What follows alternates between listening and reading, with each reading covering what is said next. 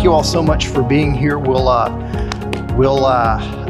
do our thing. I've got some questions here for us to go over. If this is your first time here, frequently asked questions with Kevin is a time for us to kind of get to know each other a little bit. And what I'm going to do is open up in prayer and then open up a time for any questions, thoughts, or anything from Sunday's message where might need some have some questions or need some clarification or anything like that, so we can kind of unpack the sermon a little more. If there's some of the ideas that you want me to unpack a little more, as I've said before, I leave a lot of stuff on the cutting room floor in order to try to make time and everything. But I'm always happy to kind of say more about some things if you need to. And then I have a series of questions that the pastor search team asked me during our interview processes. And I think those are important questions so that you know what they asked me and how they'll allow us to get to know each other. And you can find out kind of where I am on different aspects and issues and things like that. Obviously, since I'm here, there was agreement between myself and the search committee, but there's still, I think, a lot to be said for me being able to share that directly with you, so you know what they asked me and how I answered it. So it's all good. So with that in mind, let's pray, and we'll jump right into Sunday's sermon. And I'm anxious to hear from you to see if there's anything more we can go over with that. So Lord God, we thank you for. We thank you for pushing us out of our comfort zones. And that's a weird thing to be thankful for. Usually it's maybe on the other side of the difficulty and the other side of the stress and strain of how we've become stronger as a result of getting pushed out of the comfort zone that we're thankful. I don't know how thankful we are at the beginning of it, but anticipating and trusting that whatever it is that you're calling us to that is uncomfortable or inconvenient, trusting in the fact that we know that on the other side of that, we will find you bigger and we will grow in our relationship with you deeper. We thank you in advance. Lord, in the meantime, while we're learning, while we're being stretched, while we're being challenged, walk with us, go with us. Continue to encourage us and show us how we can be an encouragement to each other.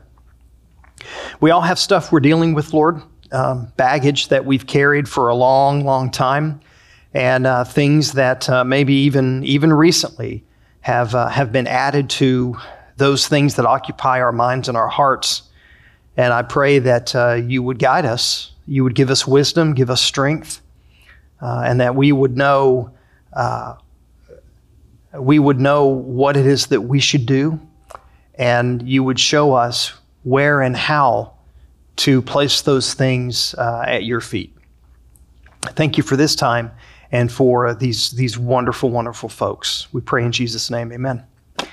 All right, well, this past Sunday, we took a little bit of a detour. We're still in the same series of The Next Right Step. But in light of green sheets and in light of the emphasis on serving, I did want to take a couple of weeks and kind of explore the feeding of the 5,000 and all the different facets and aspects of that and how that can help us understand what the next right step might be as it relates to serving the Lord. And so we have one more of those, and then we'll return to Joshua on September 5th. And I can't wait when we get back to Joshua, because they're checking out Jericho, and it's the story of their interaction with Rahab. And the title of that message is called Messy Grace. Messy Grace. So I can't wait for that one. So that's coming. Invite your friends and enemies and strangers. But anything about this past Sunday? Any questions, thoughts, comments? Things to unpack.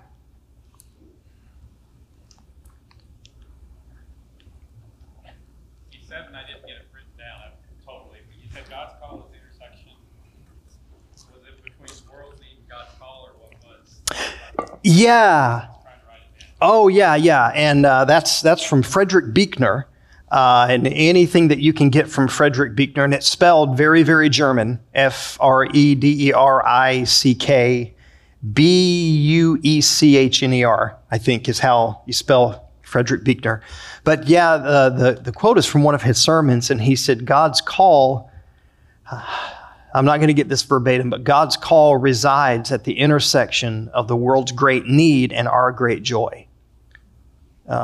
God's call resides at the intersection of the world's great need and our great joy. And what he means by joy there is kind of joy in the most classical sense, that could also be the word passion be used, and it's not joy in the sense of, oh yay, it's joy in the sense of intense guttural passion, that when something moves us so much that it's like a good hurt. And it's kind of the same idea of how Jesus was moved with compassion when he saw all the people that had followed him to the other side of the lake. Yeah. Anything else from Sunday? Nailed it down in one swoop, huh? We kept using the word, I think, throughout the sermon, formation. I know one time you talked about the goal of formation. Talk about that a little bit. Yeah. Well, and it's a very Wesleyan thing too. John Wesley talked a lot about that.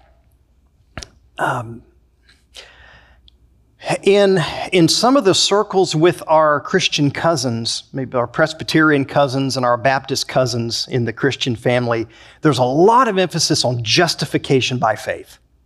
Justification by faith. Absolutely.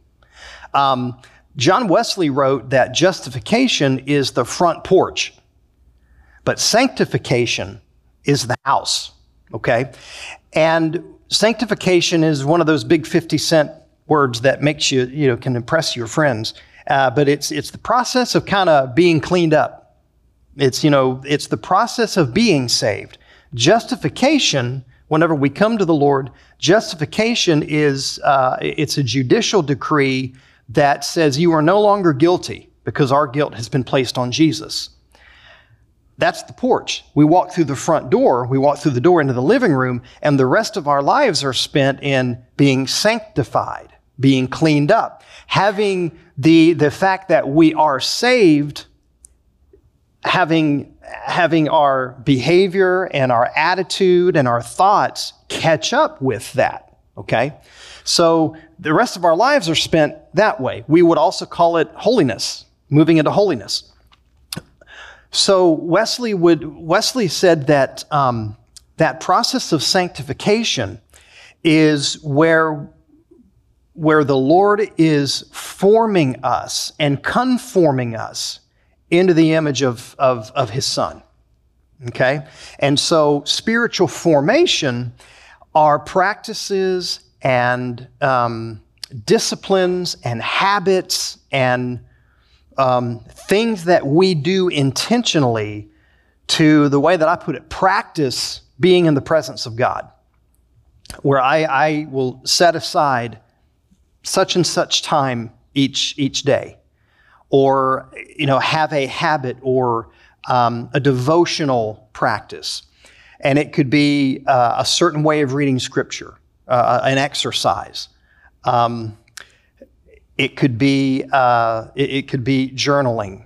It will usually need to involve prayer, but it's those things that we do where we deliberately say, Lord, I'm coming into your presence. We're always in the presence of God, but where we intentionally say, Lord, I want to really acknowledge your presence, and I want to listen, and I want to listen to your word. I want to let the Bible read me. I want to pray, but I need to do a lot of listening in my prayer. I want to confess my sins. And as I do that, the Spirit speaks. And as the Spirit speaks, the Spirit puts His finger on those areas of my life that are not in alignment with the salvation that I've been given, that are out of alignment with the will of God. And when I make myself available and teachable and flexible, and it's like being pliable, like clay in the hands of the potter. And he puts me on the potter's wheel and forms me into something beautiful, into something useful. And so it's that process. And that process consists of those experiences, and those experiences come about often.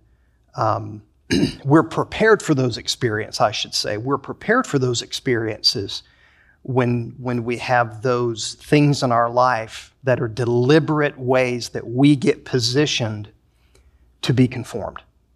And formation is kind of the collection of those things.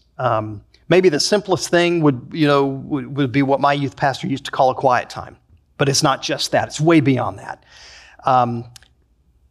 Spiritual disciplines, what it's called, but some people don't like the word discipline. Okay, so spiritual practices. We are practicing Christians. Doctor is a practicing doctor.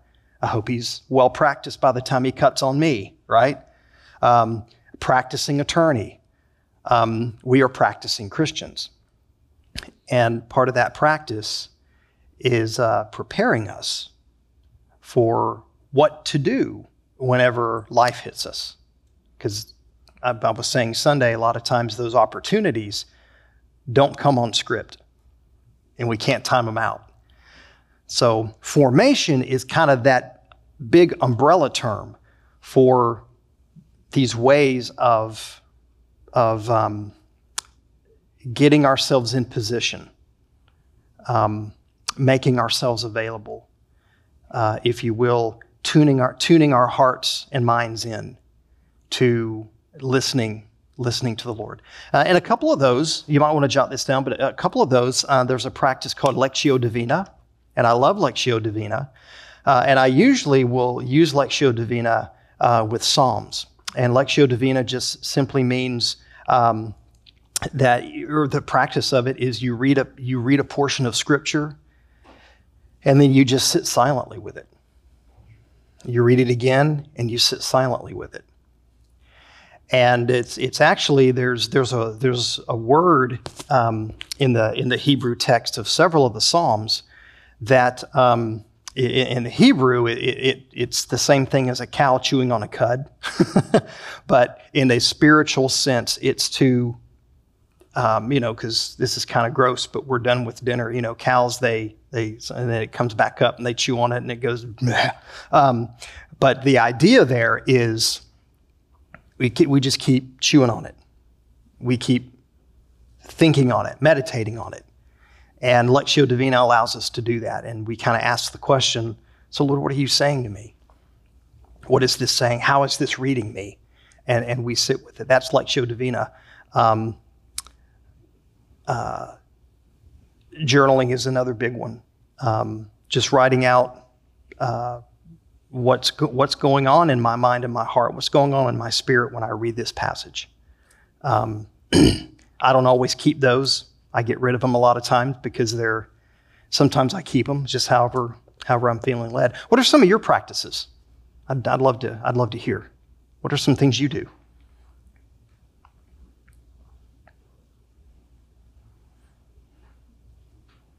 Oh, I know y'all. Come on now.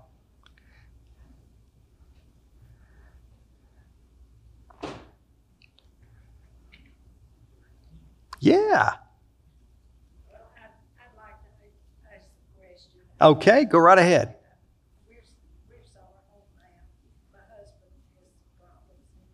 We haven't been in church too much. Uh-huh. But we've been members here for years. Oh, good. I would like to know why you picked. I know you need the job.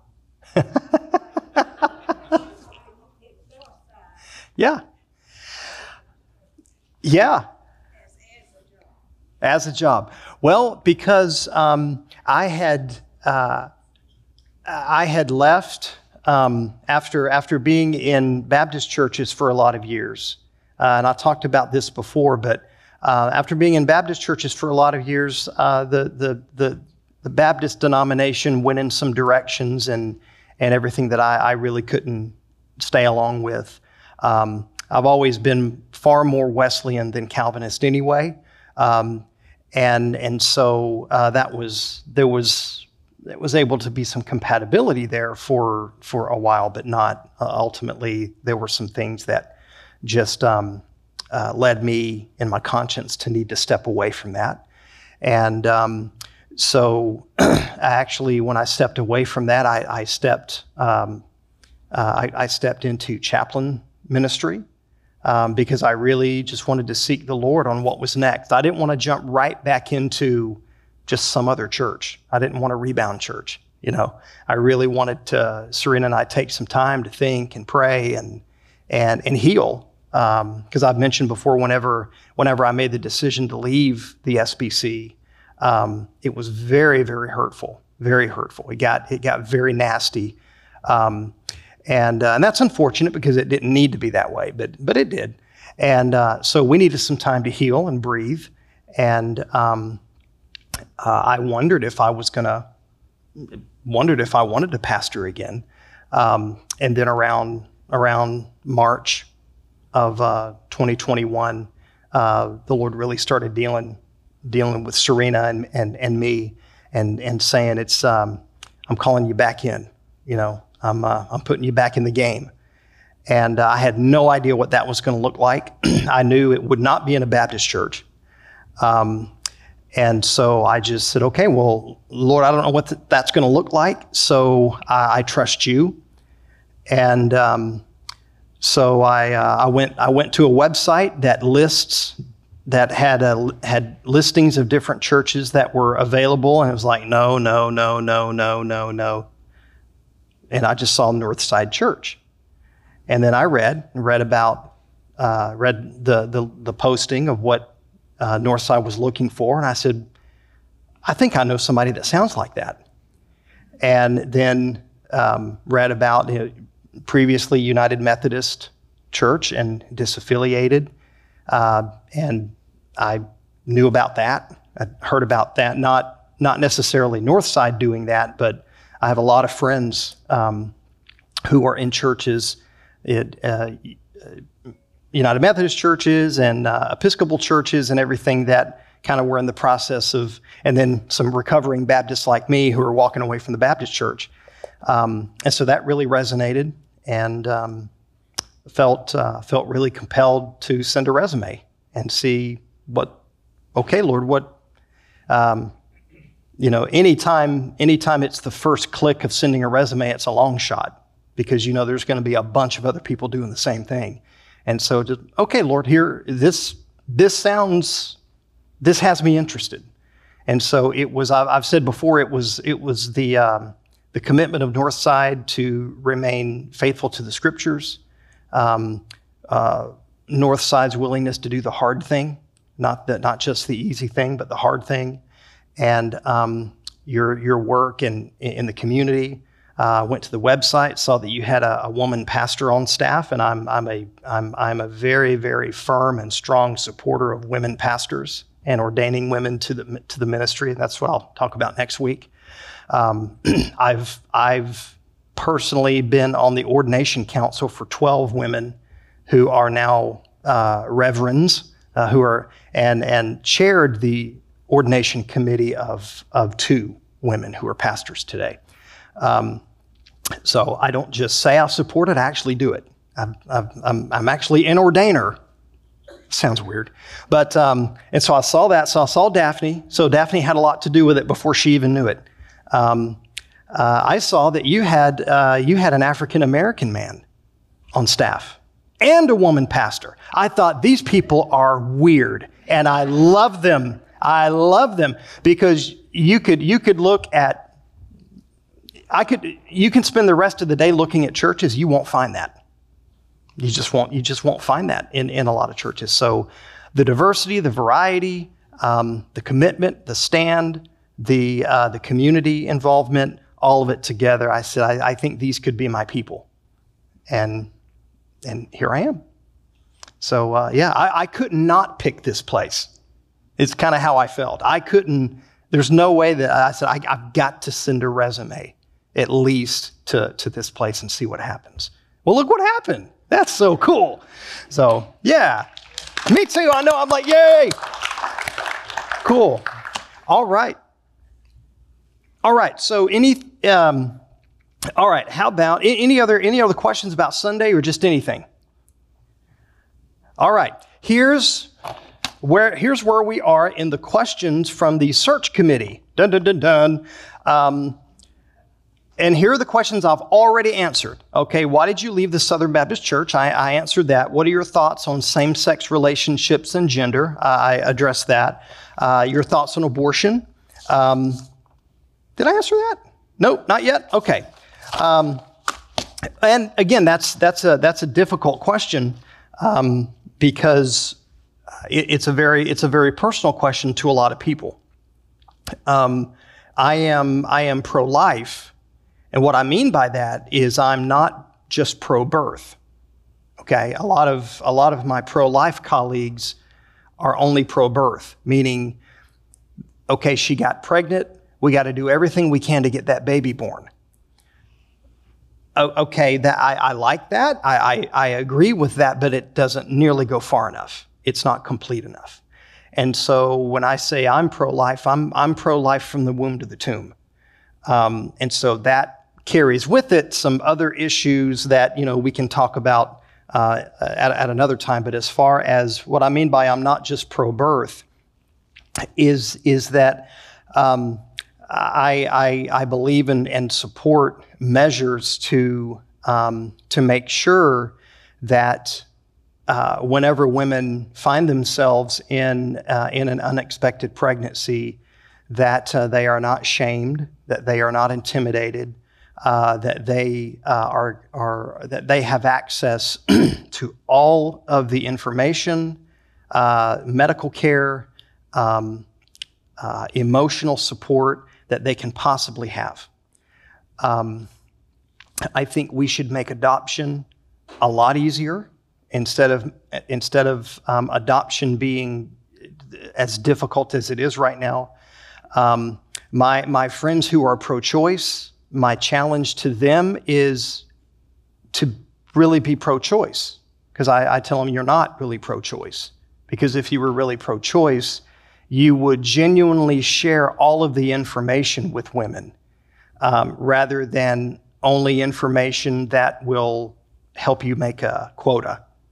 I think it should be, I think we have to look at the fact that many abortion clinics are located in low-income, high-crime areas, because I think that gets into a racial component, because it's easier to put an abortion clinic in a neighborhood than it is to put a true health clinic where women can be given adequate preventative care and education on things. So when I say I'm pro-life, I'm for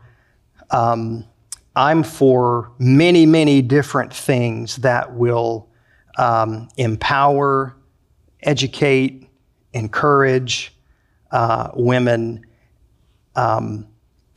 in their relationships, if they're married, in their marriages. Statistically, most of the women that get an abortion, they end their pregnancy not because they want to, but because they feel like they have to. They have been, and oftentimes it's the family or the baby daddy making threats, or the family of the father making threats, or the woman not being given information and resources where there's an alternative to ending the pregnancy. It's just easier from an agenda standpoint often to do that.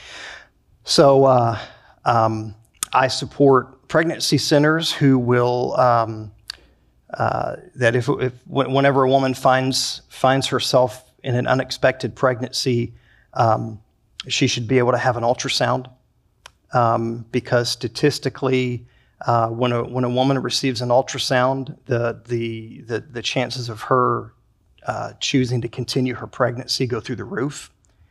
When the father is exposed to an ultrasound, the chances of that pregnancy being completed go even higher. So education, help, resources. I'm not a proponent of standing outside an abortion clinic and holding a sign and yelling, and some Christians do that, and I don't mean to sound disrespectful, but I've served on the board of directors for the Mesilla Valley Pregnancy Resource Center, which was later changed. The name was changed to CareNet. I was their treasurer, they're on their board, and then later became their chaplain. And I specifically did pastoral care for the men.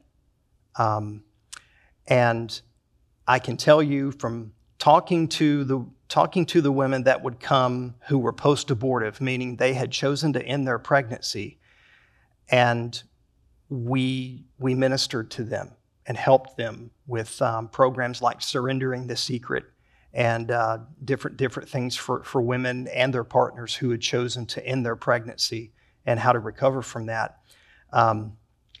That the signs and the protests and the yelling doesn't help. It doesn't help. In fact, it really doesn't do anything good. So I know a lot of Christians are into that.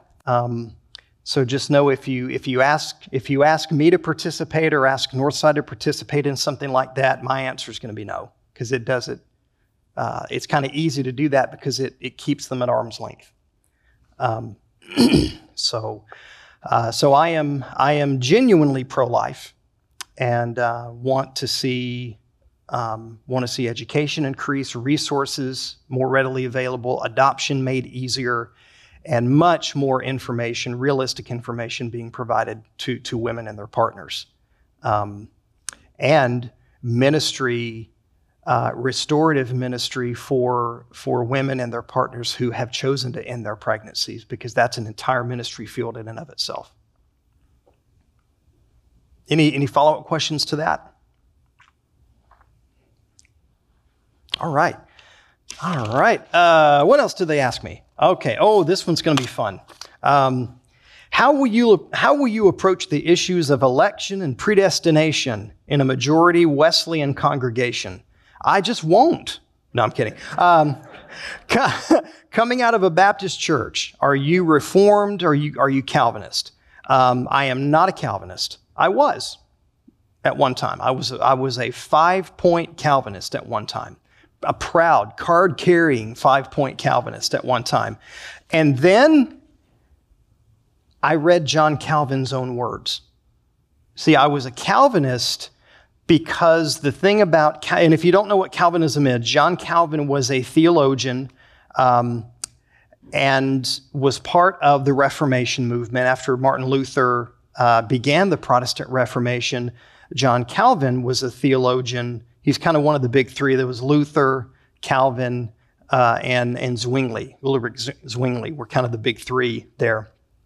And Calvin wrote, by the age of 27, he had written this boat anchor tome of theology called The Institutes of the Christian Religion. Brilliant mind. And he died.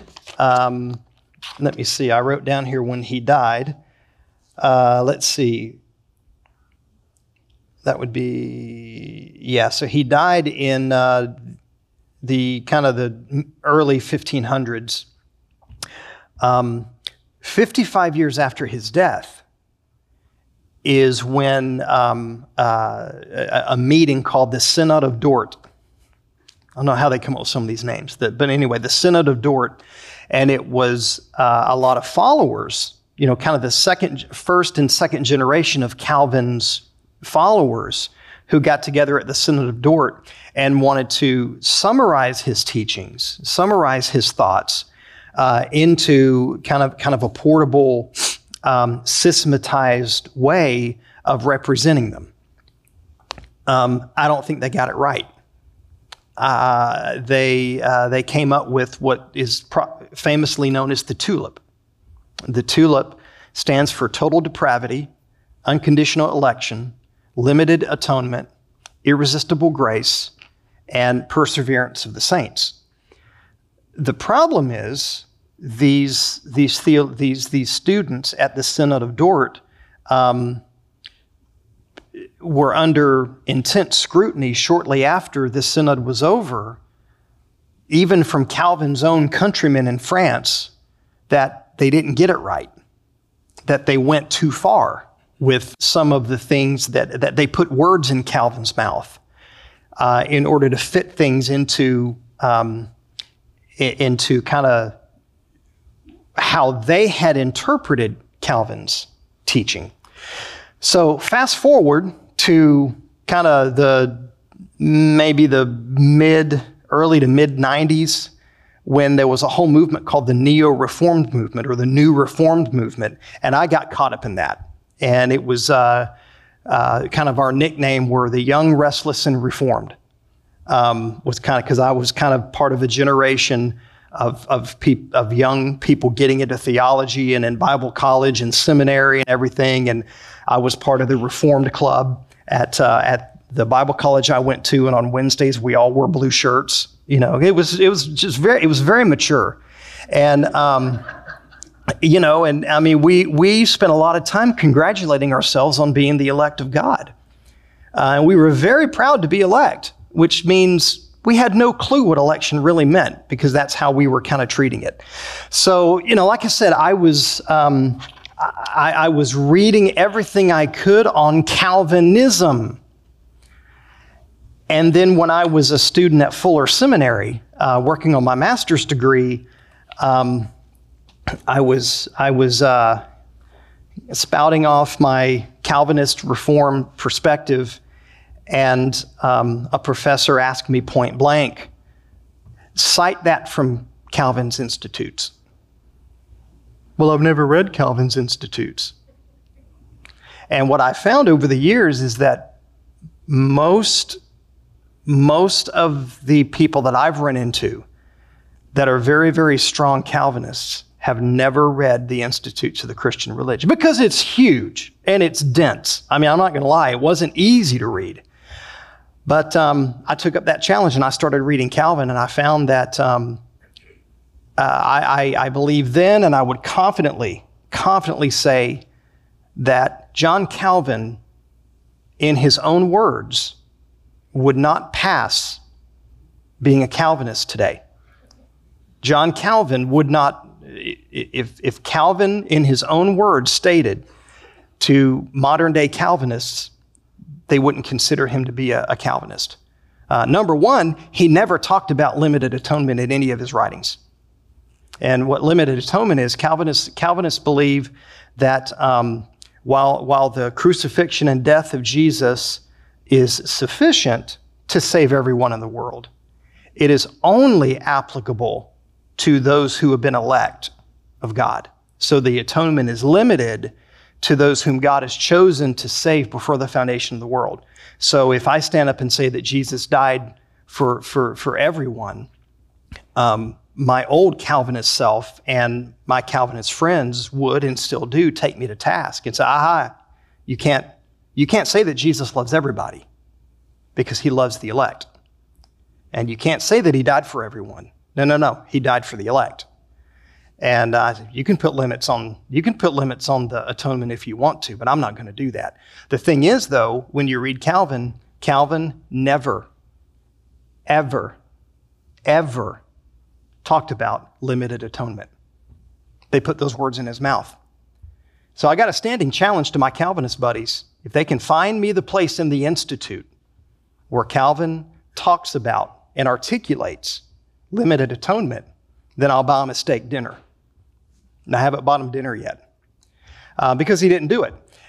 In fact, all of the passages that Calvinists will point to try to support limited atonement, when John Calvin talked about those same passages in the Institutes, he specifically and clearly talked about how those apply to the human race with no distinction. So Calvin himself didn't teach limited atonement. Well, if he didn't teach limited atonement, what about election? What about that? So anyway, so no, I'm not a Calvinist. I am a Wesleyan.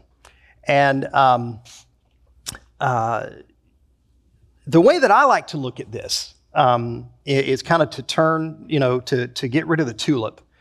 And so when it comes to total depravity is the belief in Calvinist circles that we are absolutely and utterly depraved. The problem is very few of us are as bad as we could be.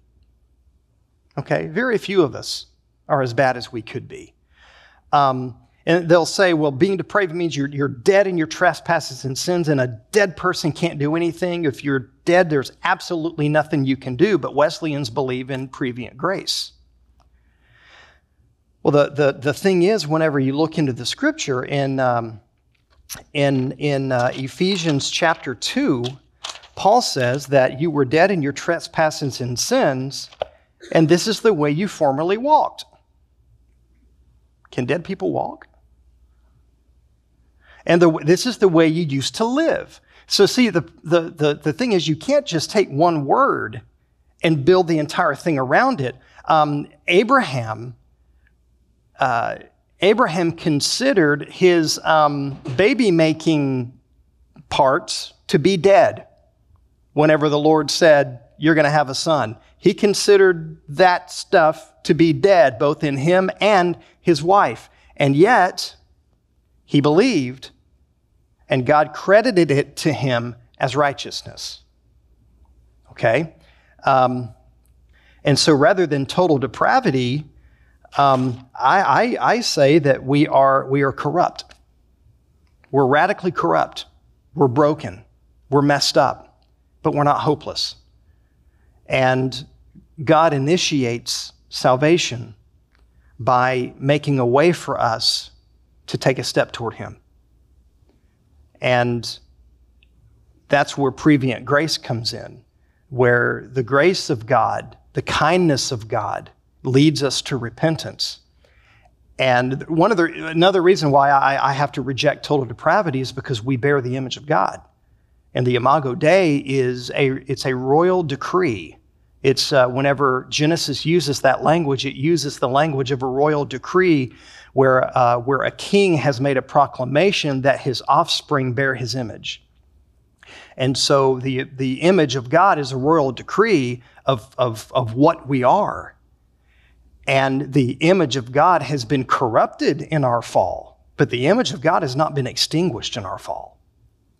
And so we continue to be image bearers of God, corrupt and marred and cracked and messed up and broken and goofy and stupid and foolish. And God provides those times of clarity and provides us the opportunity to choose to make a responsible decision to follow Him. Otherwise, we would be punished for a decision we never made. Okay? It's logically incoherent to me to say that you can't help but choose God because you can't choose God otherwise, but then you're going to be judged for not choosing God when you couldn't have chosen God anyway. It's fatalism. It's a form of fatalism that doesn't jive with the character of God to me. I don't see, but anyway, it's not love. In order for love to be love, it has to be freely given and freely received. Otherwise, it's something abusive and not love. So total depravity, I reject that because of the image of God, but I do agree we are radically corrupt. Unconditional election, that's where God has chosen from before the foundation of the world those who would be saved, not based on any merit of their own. I get it. But again, I think that that's a misunderstanding of what election's about. Does God choose? Yes. But there's a purpose in that. Israel was elect. God chose Israel from all the nations of the earth. But there's a reason for it. And it's not for, it was never for Israel to congratulate themselves on being elect. And when you and I are chosen by God, it absolutely is not for us to say, aha, I am chosen, you know? And if it gets really cold here, we don't call ourselves the frozen chosen. You know, that's not what we do. There's a purpose in it. The purpose of Israel being chosen out of all the nations of the world, according to the Bible, is so that they would be a light to the nations. There's a purpose in being chosen. And so several years ago, you may remember this story being in the news, there was a group of miners who became trapped in a mine shaft, and they were trapped in there, and they chose from among themselves one from their group to get out, to get help. He was elected. He was chosen, but there was a purpose for that choosing. The purpose of that choosing was for him to facilitate the rescue of the rest of the group. So the fact that the other people in the group were not chosen did not mean that they were condemned to die in the pit. It meant that one was chosen for the purpose of going and facilitating their rescue. So election, when you look at, when you read through and you see the purpose of it, if I'm chosen, I'm chosen with the purpose of being a blessing and being a light and being a witness. And if it's something else, then it lapses into, and this is actually what we did, trying to figure out who the elect are so that we can just witness to them. And what I've told people my whole life since then is who the elect are is none of your business. That's God's business. And, you know, we don't go around and look, oh, do you got an X behind your ear? Oh, well, you know, because that's why William Carey received such ridicule for wanting to do mission work, because they said, well, God's already chosen who's going to be saved, so why are you going to go witness to people? The people who are elect are going to be saved, so you're wasting your time. And he said, no, that's not how it works. Election is purposeful. Election is God's mechanism for communicating to his people who have been awakened to him that you've been awakened, and the blessing of your being made alive is so that you can facilitate the making alive of other people. Therefore, go and make disciples. All right? So instead of unconditional election, I say we're picked for a purpose.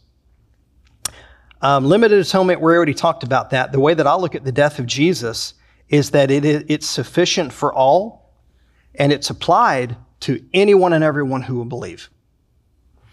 Irresistible grace. I change that to overwhelming grace. Because if it's irresistible and I can't say no, then if I can't say no, then we're left with a conundrum, because there are people who say no. So then you have to say, okay, so does everyone eventually get in, even if they say no, and you have universalism? David Bentley Hart wrote his most recent book was basically took that track, that as an answer to the other side, which I'll talk about in a moment, that, well, if grace is really irresistible and people resist and they die in that resistance, then there's got to be a way that is overcome post-mortem and everybody will get in. That's one way of looking at it. Or there are some who are chosen to eternal life, and there are some who are chosen to damnation. And those who are chosen will be called and they will respond, and those who are not chosen will be left in their sin. I can't serve a God like that. I just can't. If every single human being on the face of the earth is going to be held responsible for something they didn't have a choice in, that's unjust, that's unfair, and it's logically incoherent. But I do believe grace is overwhelming. I do believe grace is amazing. And I do believe that that you can come face to face and just be absolutely swallowed up in a tidal wave of grace and feel good and still refuse to change. For love to be love, it has to be freely given and it has to be freely received. So I say overwhelming grace. I don't understand how someone could really resist the grace of God, but how many of us know people who've come face to face with incredible moments of healing and clarity and still go back to the pain of the familiar rather than the discomfort of healing and redemption. And then perseverance of the saints. I can't remember if it's George MacDonald or G.K. Chesterton. So it's one of those guys. One of those guys who C.S. Lewis really liked. He said, at the end of time, when we stand before God, we will either say, or we will stand before God having said, thy will be done, or God will say to us, thy will be done.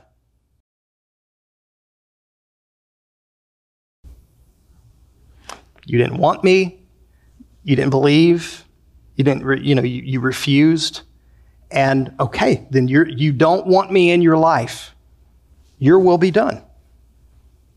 Not going to force it. And I know a lot of my Baptist friends. It's like once saved, always saved, and it's like no matter how you act, if you walk down an aisle one time, or you did something, or maybe you were confirmed or whatever, but there's absolutely no fruit in your life. There's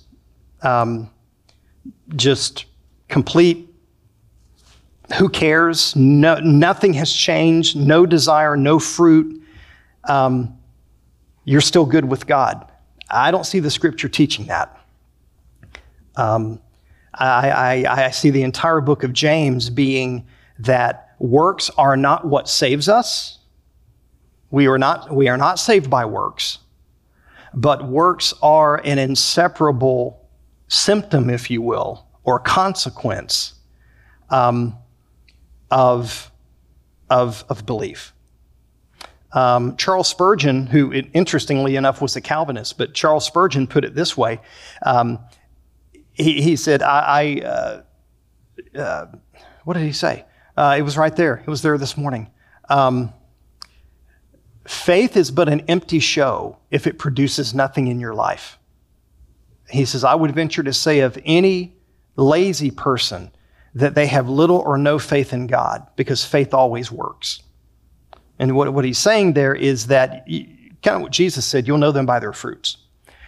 And so I kind of take the track of what C.S. Lewis said, that at every moment of our life, with every decision we make, we are either becoming a more heavenly creature or a more hellish one. And in the end, the sum total of those decisions, the sum total of those little acts of either rebellion or obedience, they will determine what we eventually are. And that kind of goes back to that sanctification piece. Is the outside, and the decisions and the attitude, is that catching up with? Is that growing? And getting in sync with what God has done and conforming us to the image of God. So to me, it's not even a question of, well, can you lose your salvation? I don't like the question framed that way. I just say, look, where is your desire? Is your desire? I'm not saying, are you perfect? Lord, we're all in trouble. Where is your desire? Where's your want to? It's the way my granny used to put it. She said, whenever you come to the Lord, your want to changes. Or your ought to is how she would say it. Your ought to changes. And if your ought to is only for what you want, without any regard for your neighbor, for your well-being, for God's will, whatever, something's wrong, something's not right, if you're ought to, isn't interested in the will and way of God at all. Because how can you be transformed if nothing is different? So it's kind of a question, not well, can you lose it if you got it, or it's how is it? How are you manifesting? How are you manifesting the grace of God in your attitude, your beliefs, your actions, your head, hand, and heart? And as they say, the proof will be in the pudding. So those are reasons I'm not a Calvinist. I'm a Wesleyan. Even more than that, there's really no one theological system that can hold the greatness of God. I've never met a Calvinist really that doesn't believe in personal responsibility, and I've never met a Wesleyan that doesn't pray for the will of God to be accomplished. You know, all of us as whoever's Wesleyan in here, we pray for God to intervene in things sovereignly. So we pray for God to sovereignly move people. And my Calvinist friends pray for people to be awakened and for them to understand that they bear responsibility. So I think all of us, to an extent, we like our camps. We like our tribes. It's a little bit of peer pressure. Any questions or follow-up on that, or anything that you think, hey, you totally got that messed up, Kevin? A lot of Baptists are Calvinists. It's a big deal in Baptist churches right now, unfortunately, because that's really not how, it's historically not really where Baptists were in that. So Baptists were far more Wesleyan at the beginning, and then kind of the Calvinism side of it kind of creeped in. Yes, sir. General question. Yeah. This has been great tonight. I appreciate you taking the time to do this. Obviously, we're not going to spend a lot of time talking about your sermon, but hearing you give us your wisdom on what you said tonight has been very enlightening. What are your intentions going on after you get through with those search committee questions? Yeah. What are your intentions for this hour? Well, it's to provide some clarity, because one of the questions, that is out there right now that a lot of Northside is wondering, and that with the new pastor coming and everything, is okay, we're not part of the United Methodist Church anymore. So who are we? There was a lot of consensus and consistency around the reasons for disaffiliating, and so there's solidarity on those specific issues. But what do we as Northside Church now? Where are we headed, and what are our values going to be?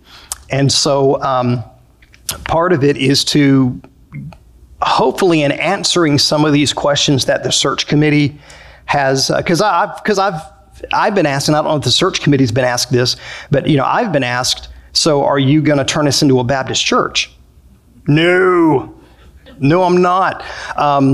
And again, I think it's good that this question came up, because there's such a link between Baptists and Calvinists. So are we gonna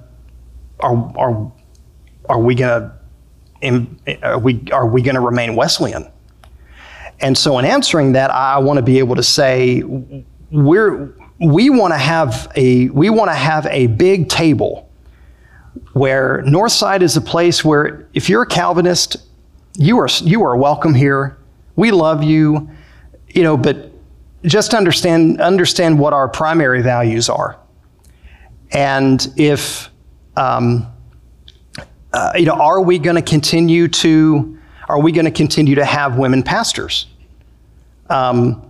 And I would say, as long as I'm here, I would say a resounding yes. But that's been a question. And so in some of this, it's to answer those questions and to provide some clarity for some of those things that will remain. a part of Northside's DNA and identity. But then also maybe nail down some clarity on kind of what are we gonna where are we headed? What does Northside's future look like? And so it's going to kind of be some vision casting after these initial questions. Vision casting, where are we headed? Why are we headed there? And then eventually I want to do a verse by verse study of Revelation. Oh my God. No, I have one. I could, but no. Really, after that, it's just I'm happy to talk about whatever y'all want to talk about. So if it's let's go through Ephesians, we'll go through Ephesians. If it's I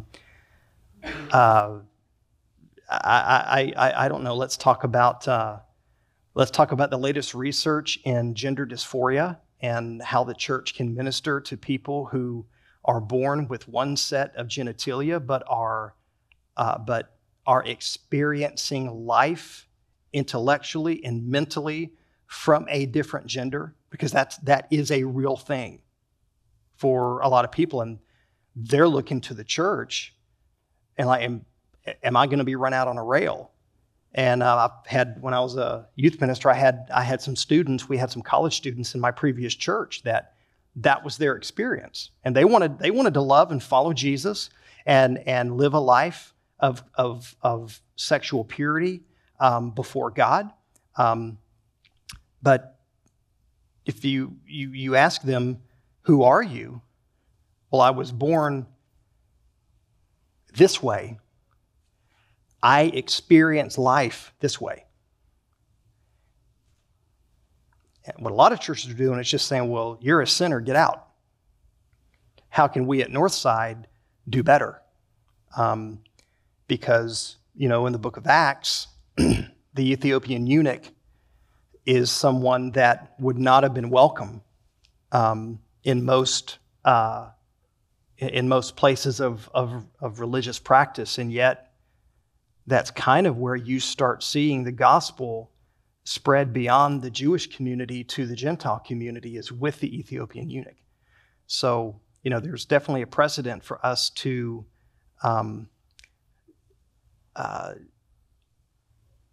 together figure out how we're going to navigate ministry in the world that we live in with the people who actually come through the door. So I hope that helps. That does help, and I appreciate that. I just want to encourage you to stay the course, because we need it. Yeah. And I will almost promise you that if you continue, Oh yeah. And spread the word, Thunderbird. We're going to keep doing this. We're going to keep doing this. I think I said this on the podcast, Kevin. I can't remember. I've slept since the last podcast. So, but I think I said on the last podcast that the reason why the church in the United States has lost so much influence is because it hasn't been a place where people have been comfortable talking about sex and sexuality, singleness, same-sex attraction, gender dysphoria, racial injustice, because it immediately becomes politically divided. And a lot of that is because we've allowed political identity to take precedent over our spiritual identity. And so these things will be talked about along political lines before they'll be talked about according to the pages of Scripture. And the thing to remember is that any time Jesus, you couldn't back Jesus into a corner, but every time Jesus was faced with a question of where do you come down politically, he didn't play. He didn't play. He would not come down on a side. He always elevated the conversation when it came to politics. And I can take us through a Bible study on that if we want. It's on my blog, Political Witness in the Way of Jesus. So you can go to my blog, and I've got like 3 entries, and it's great for insomnia too. And anyway, I'm sorry. Let me kill this rabbit real quick. I'll chase it and kill it. But to be able to have a forum like this to discuss these things, and I want us to discuss them rather than me just be a talking head. We'll get, when we can do it in here, and then the world out there knows that we're cool talking about it in here, you'll see some amazing things happen. Because right now, the church is one of the last places that people will go to talk about this stuff because they think, oh man, I'm going to be judged. Yes, ma'am.